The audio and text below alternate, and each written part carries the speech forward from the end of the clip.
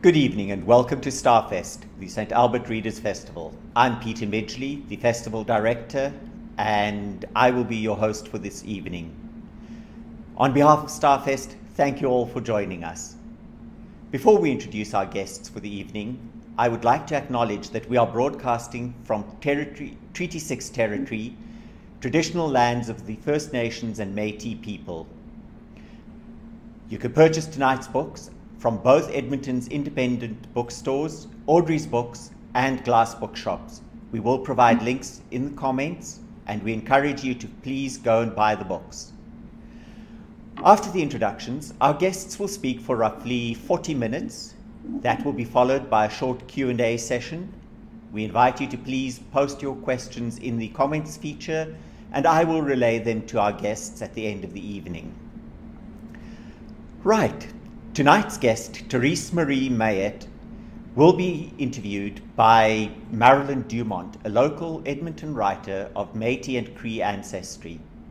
Marilyn's latest book, The Pemmican Eaters, won the 2016 WGA Stefan G. Stephenson Award for Poetry. Our star guest for the evening, Therese Marie Mayet, graduated from the Institute of American Indian Arts with an MFA in fiction and was shortlisted and won a Whiting Award for nonfiction in 2019. Heartberries, a memoir, was a New York Times bestseller and was also shortlisted for the Governor General's Literary Awards for nonfiction. That amongst many other awards. Marilyn and Therese, welcome to our studio. Thank you. Hello, good evening. Hi, everybody. All right. And then just before I hand you over, just remember again, please do comment on YouTube, and remember that you have to be logged in order to post your comments. So sit back, enjoy the evening. So Therese, when Peter mentioned that you were coming to Starfest, I was really excited because when the book came out, it was published in Canada a couple of years ago. I had it in one of my classes, and it was work that my students deeply identified with. I mean, to the point where there were some people in the class who'd never spoken before. They really identified with this work. So I'm so pleased to be talking to you about this wonderful, your writing period, but Heartberries particularly. One of the things that I'm really struck with in this book is that, you know, it's called a memoir, it's called poetry, it's called meditation. And then you yourself are called a mirror of ourselves. However, when I first read it, I read it as fiction. So I just wanted to ask you about that. How do you identify the book, and how do you identify the book? Why did you read it as fiction? I don't know. For some reason, I just did. I don't know why. Oh, that's cool though, because you know, I use, forgive me, I have the sniffles a little bit. I don't know, it's like allergies, but so I use elements of fiction like that I was taught in grad school. Like things like if I knew that there were long roving paragraphs, I inserted a scene, you know, from lived experience, but I knew that a text had to be dynamic to really be digested and to be experienced as a real experience. So I do use elements of fiction that I learned in school to write. And I mean, for me, it's definitely memoir and essays. I knew just hearing like memoir and essays for me felt like I had more liberation as a writer, because for me, I couldn't really pin down what a memoir was supposed to do, but if I compartmentalized it inch by inch through essay form, it was going to turn out well and experimental, you know? So yeah, I don't know. I'm thinking about that still, like, you know, kind of like the elements I used in terms of dialogue, scene, not exposition, like not relying too heavily on exposition. Those are all kind of fundamentals of fiction, right? But when they apply to nonfiction, I think they become more vivid for a reader. Yeah. Absolutely. Absolutely. I was also interested in the way the book is organized, particularly the table of contents, where you have two chapters that are called Indian Condition, and then only one of the table of contents has a page number. So I just wanted to talk to you about that and how that came about and whether you liked it or not.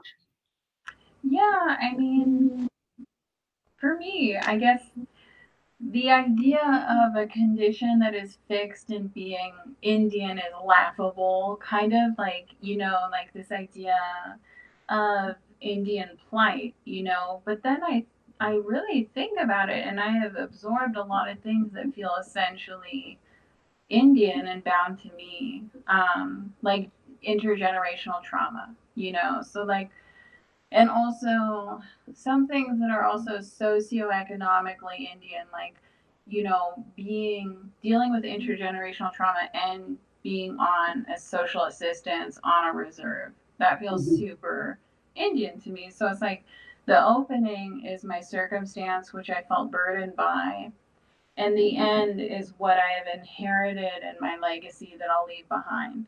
You know, that's why they're two of the same name, but different scopes. You know. Wonderful.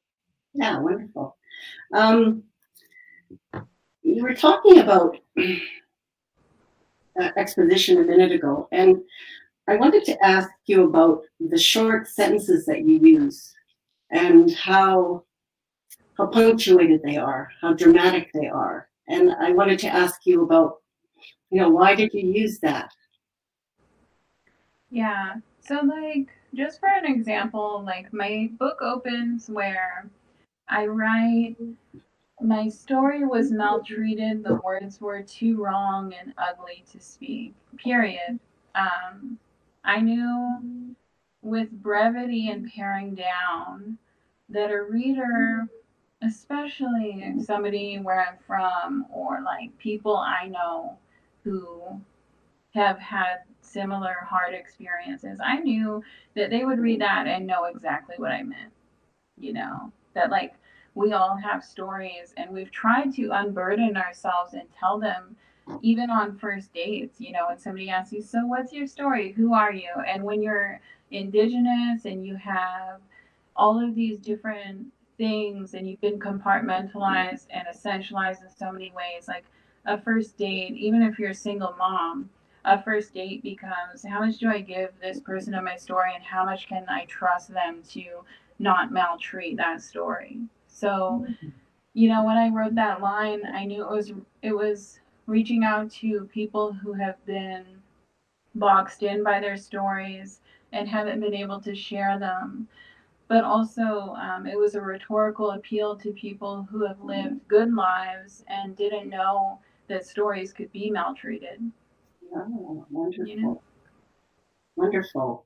The other thing I thought about is, because I think the word that is easy to reach for is mistreat. And so when I read maltreatment, I particularly liked the fact that you didn't go immediately to mistreated. Oh, yeah.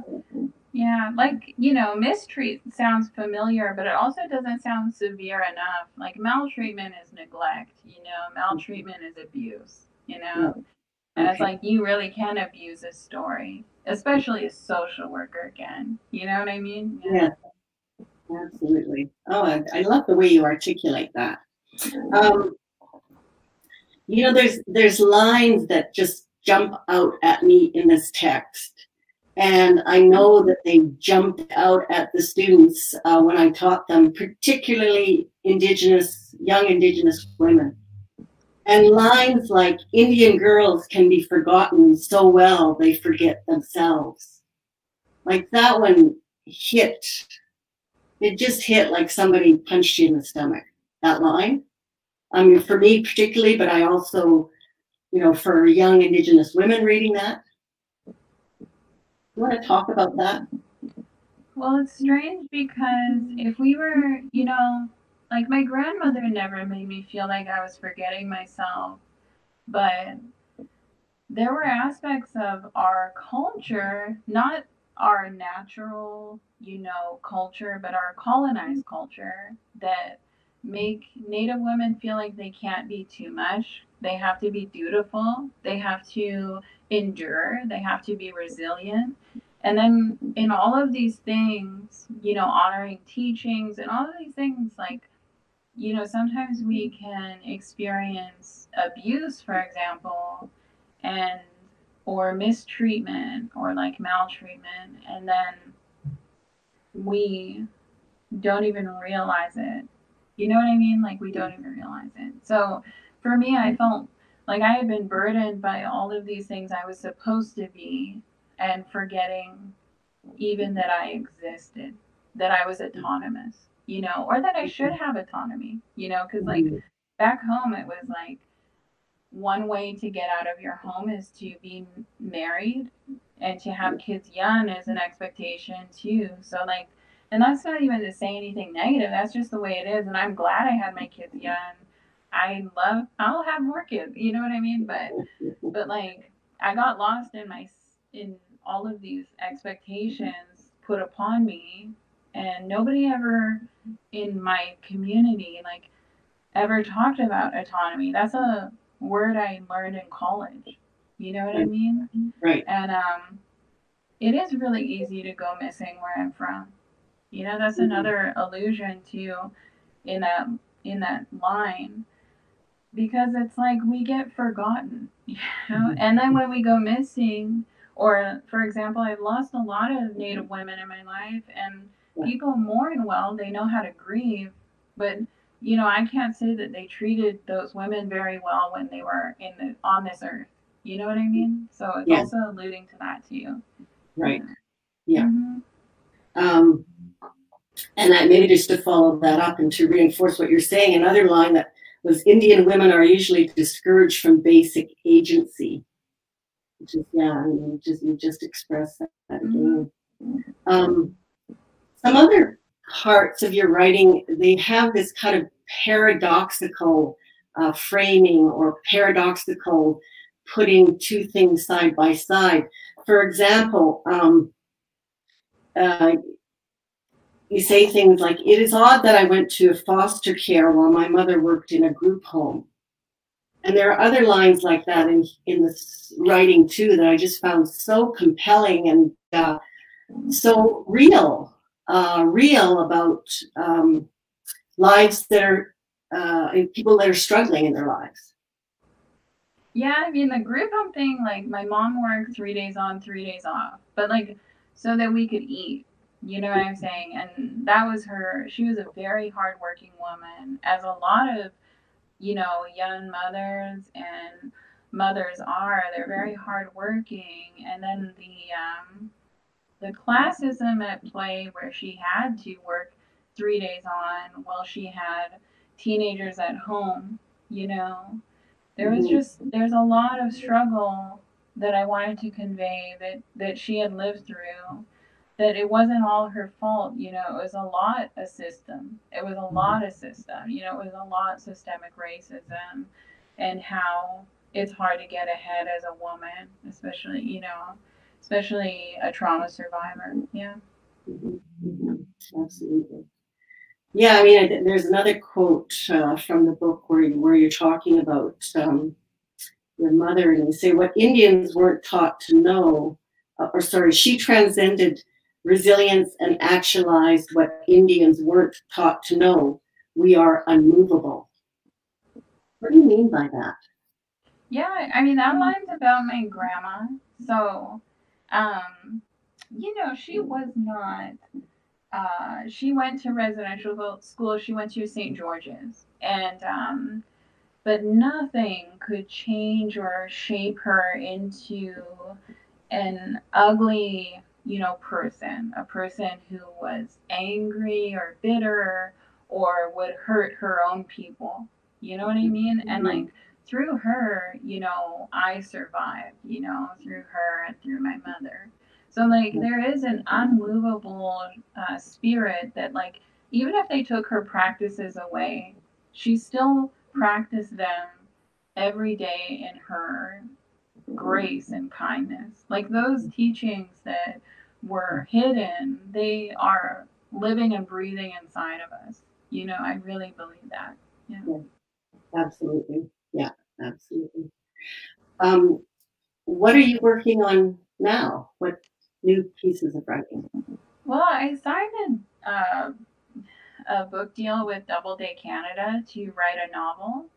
So I'm inching towards finishing it. I'm supposed to finish it by January, but I mean, it would take like some divinity, to meet the deadline. But I'm working hard on it. It's just that it's one of those things that it's about a young girl growing up where I'm from. So I'm trying to, do honoring work while also cultivating fiction and letting myself play.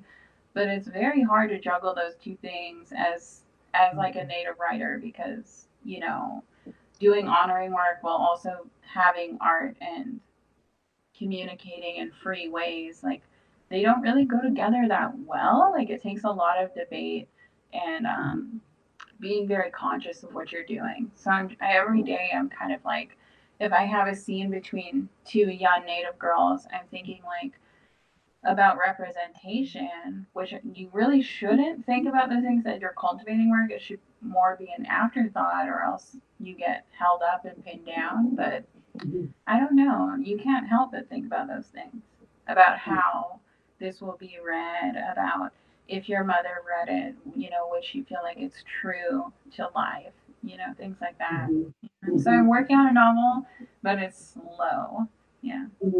Yeah. Is this the first piece of fiction you worked on? No, my thesis was fiction. It was a short story collection, Right. which I just kind of turned all of those real moments from the fiction into and converted them into memoir. Okay. Interesting. Yeah. Yeah. Wow. Well, great. You talk about honoring story or honoring work, excuse me, which is probably a term that a lot of people haven't heard. But I think writers of color, um, Indigenous writers are very conscious of this honoring work. Could you talk a little bit more about that? Yeah, I feel like, when we have success, it is collective. So when we fail, it's also collective, whether we want to be held up as singular artists or not.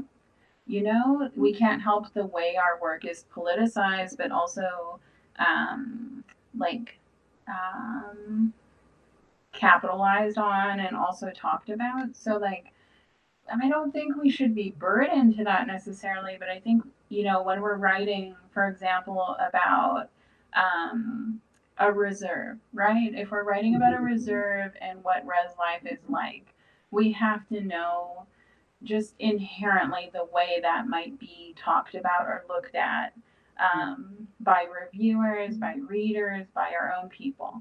So it's like honoring work is really capturing the essence, which I think all writers are doing anyway. Like if a writer is writing about growing up in the Midwest, they don't want to shame their grandmothers. You know what I mean? And be like, I think writing it and misrepresenting it. But I think for us, it's kind of deeper. Like, for me, I think we carry a lot of, especially knowing that our work is fundamental. So, like, when I wrote my memoir, I know I was one of the few um, people from where I'm from to publish work. Yeah. So that's honoring work too, is like knowing if we're underrepresented, you really have to strive for excellence and also create more opportunities. The honoring work is doesn't just take place on the page. It's about, living as well as you can, and honoring your people in different ways too. Yeah, thank you. That's a really wonderful way to put it. What was I going to ask you? There's something else I wanted to ask. You're talking about honoring work and stories that are maltreated. And Daniel Heath Justice talks about stories that are toxic. There are good stories and there are toxic stories. How did your community react to the publication of Heartberries? I don't know. It's one of those things that, like, I mean, just talking to other people who write, like, it's really unusual for your own family to even read your book, if that makes sense. Like, so, like, my brothers read it. My cousins, like my auntie cousins, they haven't read it because they're like, no, it's too hard, Trees. Like, it's too hard. Because they were really living that, like their homes were the ones that I went to for safety and things like that. So, like, they didn't read it, but my sister read it, and I don't know, like, it's like my nation is so diverse that, like, I mean, I wanted to piss some people off, right? Like, I wanted to make some of them mad, but and they wanted to do an honoring ceremony for me when I first came out with a book, but I told them that I couldn't do it because someone I knew, whose son had abused a young girl I knew, was going to be at the event. And I said, until you kick out, that's not even a band member who lives there. And I was like, until you get rid of these predators, I'm not going to feel good being honored at a place I don't even feel safe at. You know what I mean? That said, I do feel safe in my auntie's home. I feel safe. I feel safe at my sister's house. I love my family. And I love my friends back home, but it's a complicated relationship with my homeland, Yeah, absolutely. Absolutely. Sure. Would you like to read from the book a little bit? I'll read. I have the paperback. I'm gonna read from. Let's do part of "I Know I'll Go," and this is about my father. His name was Ken Myatt, or Ken Paquette, and it starts. It's chapter 6 in my book, but I don't know what it is in yours. Let's see. All right.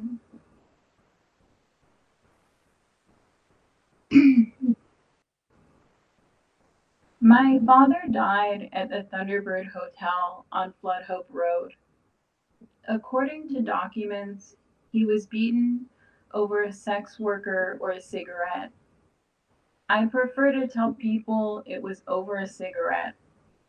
I considered an Indian death myself while walking along the country roads of my reserve before I really considered life. His death intruded as I could not fathom being a good person when I came from such misery. I found newspaper clips about my dad. Ken and 4 men abducted a girl. There aren't any details. There are documents about his murder and the transitional housing program he was in when he died. He was homeless. He was homeless, and social welfare gave him a hotel room next to sex workers and younger, more violent men. There was nothing easy about his memory or what he left behind. He was an anomaly, a drunk savant. He took his colors, brushes, and stool when he left my mother. It was harvest, and the corn stalks were gold and waving. I was waiting on the porch. I ate blueberries and spit out anything too ripe, a purple liquid. His hair was black and coarse. He was wearing a baseball t-shirt and jeans covered in rusted acrylic. As an Indian woman, I resist the urge to bleed out on a page to impart the story of my drunken father. It was dangerous to be alone with him, as it was dangerous to forgive, as it was dangerous to say he was a monster. If he were a monster, that would make me part monster, part Indian. It is my politic to write the humanity in my characters and subvert the stereotypes. Isn't that my duty as an Indian writer? But what part of him was subversion? Thanks. Oh, wonderful. Thank you so much. One of the other quotes that I have from the book that I thought was really interesting, and the term was Indian sick, and I think you referred to it before. The spirits used to possess the people. We called it Indian sick, and it was the first illness to be accounted for. It begins with want, with taking, and ends with a silence that hurts and makes us beg.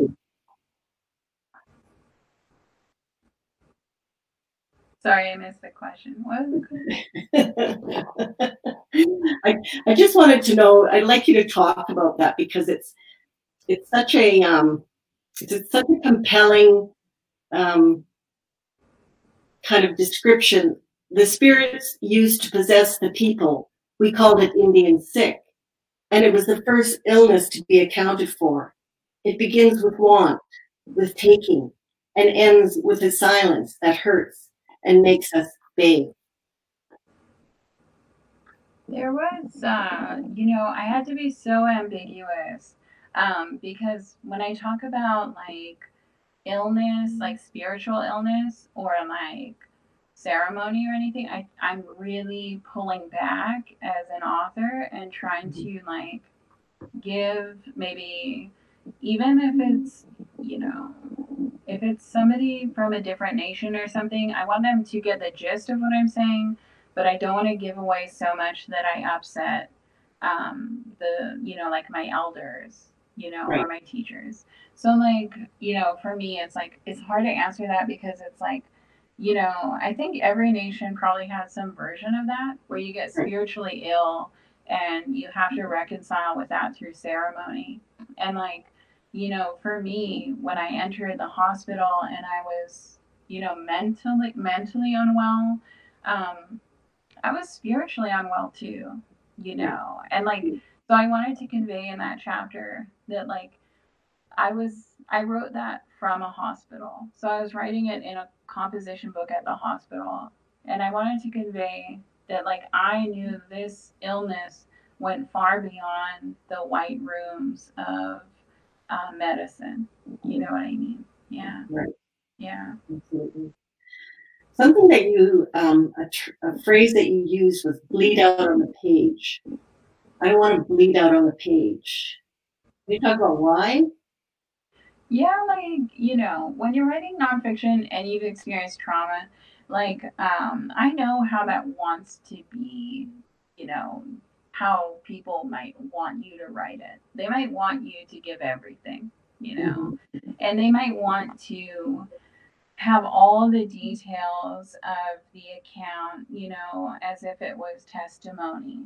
And it's like, well, this is art, and if it's going to be art, it's going to be on my terms with like my boundaries, not only as an artist, but as a woman, right? Like as an autonomous woman. So, I feel like a lot of women, when they tell their stories, especially about being hurt, they feel like they have to give everything for it to ring true and for people to believe them, and they have to make rhetorical appeals, but and they basically have to bleed out and make emotional appeals. But I was like, F that, I'm gonna tell the truth as bare as I need it to be, but I'm also going to resist in many ways, yeah. Mm-hmm. Yeah. There was something else I was going to ask you about that. The aspect of So where did you learn that? Where did you learn these boundaries about in writing? I don't know, like by like real, I don't know, because it took a whole life to realize that I could say no, to people, to men.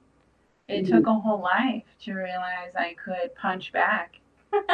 So like I guess that's, late 20s I learned how to fight back, and also to not take any stuff. And I think that always transfers to everything you do. So once you develop boundaries as a person, you at work you're different. You know what I mean? Yeah. Absolutely. So did you ever think of being a writer as a child? Yeah, I did. I liked reading. I've always loved reading. I think I do less of it now during the pandemic. I'm less focused, but I wrote poetry when I was a teenager, and I read a lot, and I was always good with just kind of like, I was always better on the page, and I think that's really important for a lot of writers. Um, but I think really I wanted to be a receptionist or a lawyer or like a high school teacher. I never really considered a career as a writer. Yeah. Peter, I'm just going to check and see if there's any questions.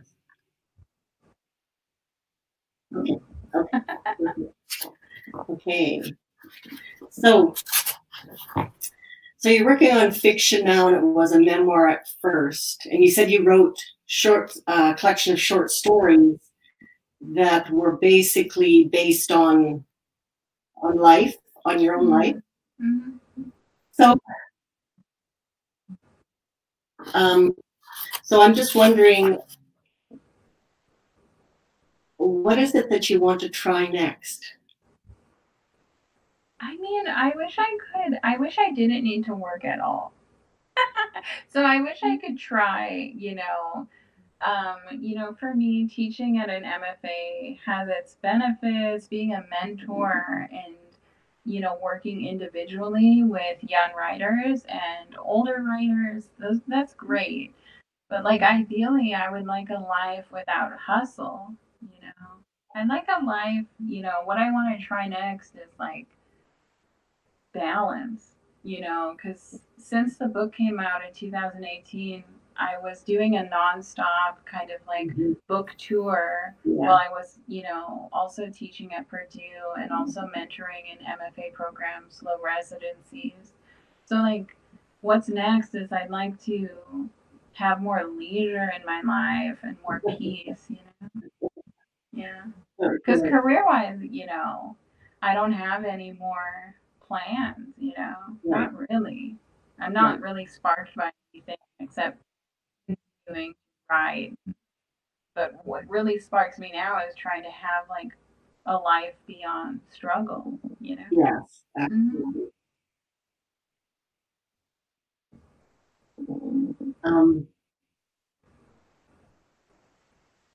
What else did I want to ask you? Is there anything I didn't ask you that you wanted to talk about? I mean, no. Usually, the funny thing is, like, when I go to conferences and I'm on panels, I'm always the one who likes not talking. That's my trick. Is like, I get to be able to go to the conference, but I also get to just sit there and listen to other people. So like, and I usually concur with all their thoughts and ideas too. So I don't even need to like answer. Yeah, I found different ways not to do stuff, but I don't know. I think it's like it's really important. I know we talked a lot about craft, and we talked a lot about personal experiences and being a Native woman and being Indigenous and those struggles too. But I think it's really important to convey that I really believe that people can do this. No matter your walk in life, I believe you can achieve huge things that are beyond even like anyone else's imagined ideas about you. Because nobody would have thought that I'd be a New York Times bestseller. Nobody would have thought that, and I wouldn't have thought that. But there was just something that turned in me that made me want things and made me feel unashamed about speaking the want. And I think a lot of people don't do that. They don't say, I want to be on TV, you know, because we're supposed to have humility. But I think you can have humility and also desire things too, you know? Wonderful. Oh, wonderful. Are there questions, Peter? Yes, in fact, I was just about to remind people that I am here, and please, before I ask the questions, for those of you watching out there, please do post some questions. We have some here. I have a question here from Corey, who says, Therese, you are naturally a very spiritual person, and if so, can you tell us more about your spirituality? Yeah, it's kind of innate. So, you know, as you're growing up, like, for example, you know, my mom had a sweat lodge in the back of the house, and we had a huge garden that my grandmother had cultivated, and like, we were always outside, you know, we were always with healers and elders and, you know, all kinds of different types of spiritual people, even people we would not ever appropriate, like tarot card readers. Like, my mom was very anti that practice, but she liked the kind of the very deeply spiritual people who kind of were drawn to her. So for me, it was like, I grew up around one specific medicine man. You know, his name was Fred Cardinal, and he would come and see us and stay with us, and he would always make me put on Die Hard after he was done for the day. That's my favorite memory of him. None of the teachings, really. Just that he, you know, would come from working on a sweat lodge or, you know, praying, or, you know, he always spoke Cree too, so it was really nice to be around, you know, the language, you know, who, you know, my dad's side. But I just remember, like, being around those people and learning all their different dynamics and feeling like you can believe. And I think when my mom passed away, I resisted that, and I said I was an atheist, because that's what everyone in college says. but I always came back to, with every new death in my life, I feel more spiritual. I feel more like I believe, which, you know, I didn't think I would feel that way, but I do. It's just kind of in me, you know? Okay, and I'll just keep them coming. They're coming in fast and furious now. See, sometimes you just have to coax people from this end. So Peter Bailey says, Therese, you seem happy. Your youth would make anyone angry, but how do you manage that? My what? You seem happy. How do you, despite your youth, how do you manage that? I am a furious person. So much makes me angry. So, like, you know, like, that's the thing, is I think it's because I'm, you know, I let whatever needs to be in the room. So, like, I don't resist my anger anymore or expressing myself, you know, and I find healthy ways to do it now, you know, and I think trying to repress that and trying to be a nice girl and trying to be somebody men want and trying all these different hats on as a woman, it only bred bad things in my life. So, like, you know, in my 30s now, I embrace myself and I also honor the trauma. So if I'm having a really bad day, I actually do, like, make an appointment with my therapist, you know, and I do talk to my brother and I do smudge. Like, that's the thing, is like, healing as a practice has changed me for the better, but not completely, because I am a furious woman. I do have fury, so yeah. I mean, there's very few unlucky people have seen it, so they're fun. Well, fury is good. It's a good. There are so many things one should and could be furious about. I have a question here from Donna Wyatt, and asking, what were your favorite books when you were growing up? Yeah, so Emily Dickinson's like collection, like her whole collection of poems, I'm nobody, who are you? You know, I recited that one of my first days of class, and pretty much any book I could read. So I was like, I mean, I liked Steinbeck when I was a teenager, you know, and I liked Edgar Allan Poe. But I also liked Lee Maracle because she was my auntie. So like, I Am Woman was kind of like, you know, all of her books. The I think it's Bobby Lee. That book was in our house when it first came out, and like I remember reading it, but more to see if we were in it. So yeah. All right, and then before I ask the next question, I'm just going to read a comment here from Kate Hersberger. It says, Therese, your writing style was a delicate surprise. I had to start Heartberries as I adjusted to your poetry and in an abstract way. It's so beautiful. Thank you for your talent, vulnerability, and artistry. So Thank you. there's that. And I read that because Kim Thorson says, I love the respect in your words about honoring your community while challenging it at the same time. Do you feel that respect is rare? Yeah, I think for a lot of people, it's hard to honor yourself because there's so much degradation, you know, in the world. I think, you know, I can only speak from, you know, a perspective of you know, my own, right? But like for me, honoring and challenging my community, it came from so much degradation. So seeing my brother and I and our pain represented through art was honoring work because we had only been subjugated and stereotyped, you know. So like, even though it's hard to read and actually deeply sad at points, I feel like we celebrate it every day that I published the book because we're like, somebody actually noticed us and turned it into art instead of turning it into a statistic or, you know, something to report to get more funding. You know what I mean? Yeah. And Peter Bailey says, you're teaching at Purdue in Indiana.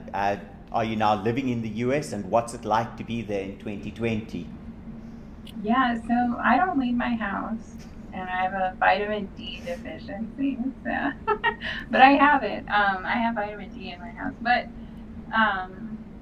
it's you know, I have been teaching at Purdue, and for me, I'd love to go back home, but like Seabird Island Band, there are no jobs for an English professor, like somebody with an English MFA. You know what I mean? So, and I even offered to teach high school, and they're like, "No, you need an education degree." And I'm like, "No, thank you." Sorry. So for me, I go, you know, where the money is because the more money I make, the more I collectively help everybody in my life. And I wish it wasn't that way. I wish you didn't have to feel capitalistic. But being in the States is weird because, you know, there's a lack of community here. I don't have my cousins with me. I don't have my aunties. And on top of that, what Trump is doing is very triggering. So for a lot of people, you know, not just indigenous people, but even, you know, white women are like experiencing trauma through Trump. And it's like, I just feel like, I mean, it's nothing I'm really not used to though, because when we were in Canada, my mother had so many hardships, you know, through the Indian Act and things like that. So I've always been familiar with government being a negative source. But Trump is just a new type of bad. He has a Twitter account and he tweets like when he feels like it. And that's new to me.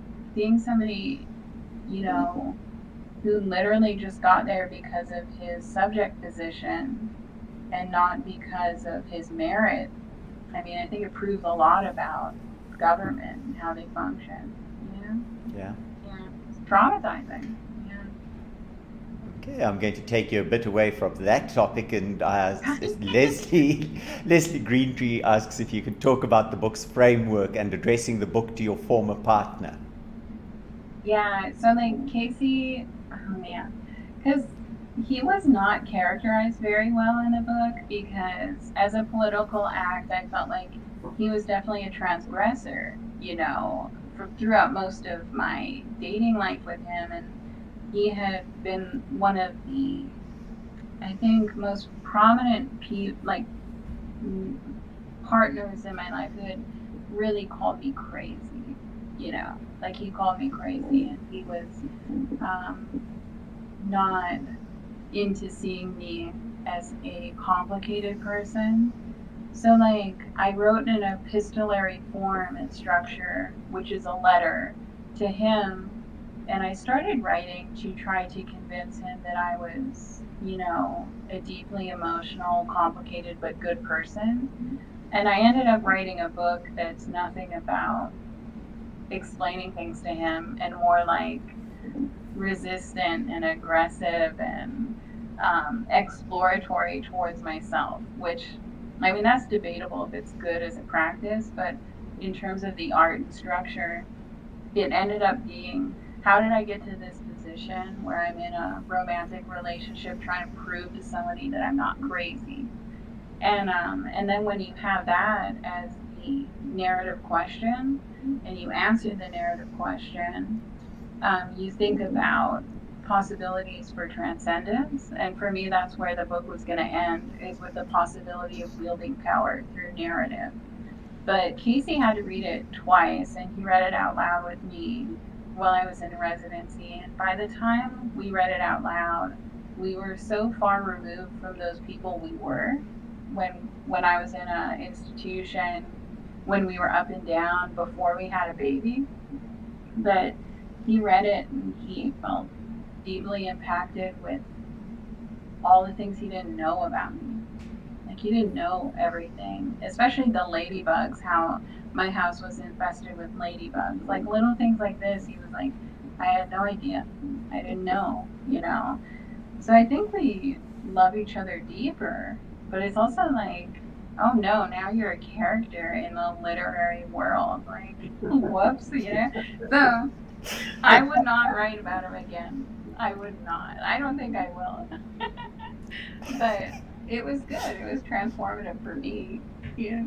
And he okayed it. So I just think I would have done it different, if I knew, because I didn't even know if we were going to stay together. I just knew I wanted to render this part of my life as art, And you have to just write something and think, if this changes my relationship forever, it's meant to change forever. So be it, Thank you. Yes. I want to, before I ask a final question that'll go in, I wanted to one of my own questions is, so many of the comments, if you look online, have been about how disjointed the book is, how difficult it is to read. And I must say, I did not find it that. And yes, there are leaps, but to me, this is a very conscious narrative structure, and so typical of trauma narratives. And so why, do you want to talk about that? Let me say, how do you read indigenous writing? How do you read those broken bits? Just some advice for those people who criticize that aspect of it. Well, I think it's like, I think they know, like when they're reading, and for example, there's a whole chapter where I utilize space breaks to show in juxtaposition my new marriage of kind of like quote unquote normalcy next to my old marriage to Vito. So I use space breaks, but the paragraphs are right next to each other in the eye, right? They have some space, but I rely on the reader to know that we're jumping in time with every paragraph, and that it will it will work in confluence like a river by the end, So I trust the reader with that, but I knew it would be hard and it would jump around. But I also knew it was fragmented because of all the trauma. So like, your lived experience, the content does inform the form, right? So like, I couldn't have written it in a linear way, where it was, in the beginning there was this, and then it ends up in this space. Because literally in a span of a day, for a trauma survivor, you might experience 3 different points of your life, as if it was yesterday, Yeah. I don't think it's that hard to read, but... No, it's beautiful, and I actually enjoyed that a lot. So it's just that seems to be such a recurring comment from people as a criticism. And yeah, you just have to not read the comments. Like, I don't read Goodreads. I only care about what the New York Times and like the Guardian and I only care about the actual critics. And then I'm like, even then, I make my husband read it, and I tell him if it's not good, don't tell me.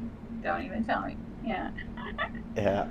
All right. Then I think let's wrap it up with a question that just from Jeffrey Manderscheit here. It says, what warms your heart the most? My kids, obviously, but being mischievous with them, like trying to beat them at Mario Kart and practicing all day so I can beat them once, that warms my heart the most. Impromptu, pajama parties, especially during COVID. We've done so many, nights where we're just like, what, this is a pandemic, this is a crisis, we're gonna eat a lot of candy, and giving yourself permission to have a, not an unhealthy response, but whatever you need to take care of yourself in a time of crisis, So those are all the things immediately, I know, make me feel good. And my son, he is 5, little Casey, and he reads, fluently, and he wrote a 50-page book, last week. And it's there's only 1 sentence per page, but he gets us to read it almost every day, and that's just so beautiful, Yeah, it's so cool. Yeah, thank you.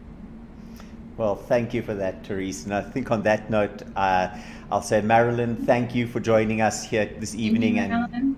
My pleasure. And we look forward to having you at Starfest again, and I look forward to more conversations with you. So, thank you so much. Thank you, everybody. And Therese, yes, thank you for that. So thank you all. And as we close out the evening's events, I just want to remind you all that you can purchase the books online at Edmonton's 2 bookstores, independent bookstores, Audrey's Books and Glass Bookshop. The links are in the comments, so please go ahead, buy the books, read it. It's a gorgeous story. Thank you also to our technical team here at Starfest. Without them, the show would not happen. And please do visit Starfest online at www.starfest.ca. Look at our other authors. It's a fabulous lineup. Register for more events. We'd love to have you back. And so from me, until next time, good night.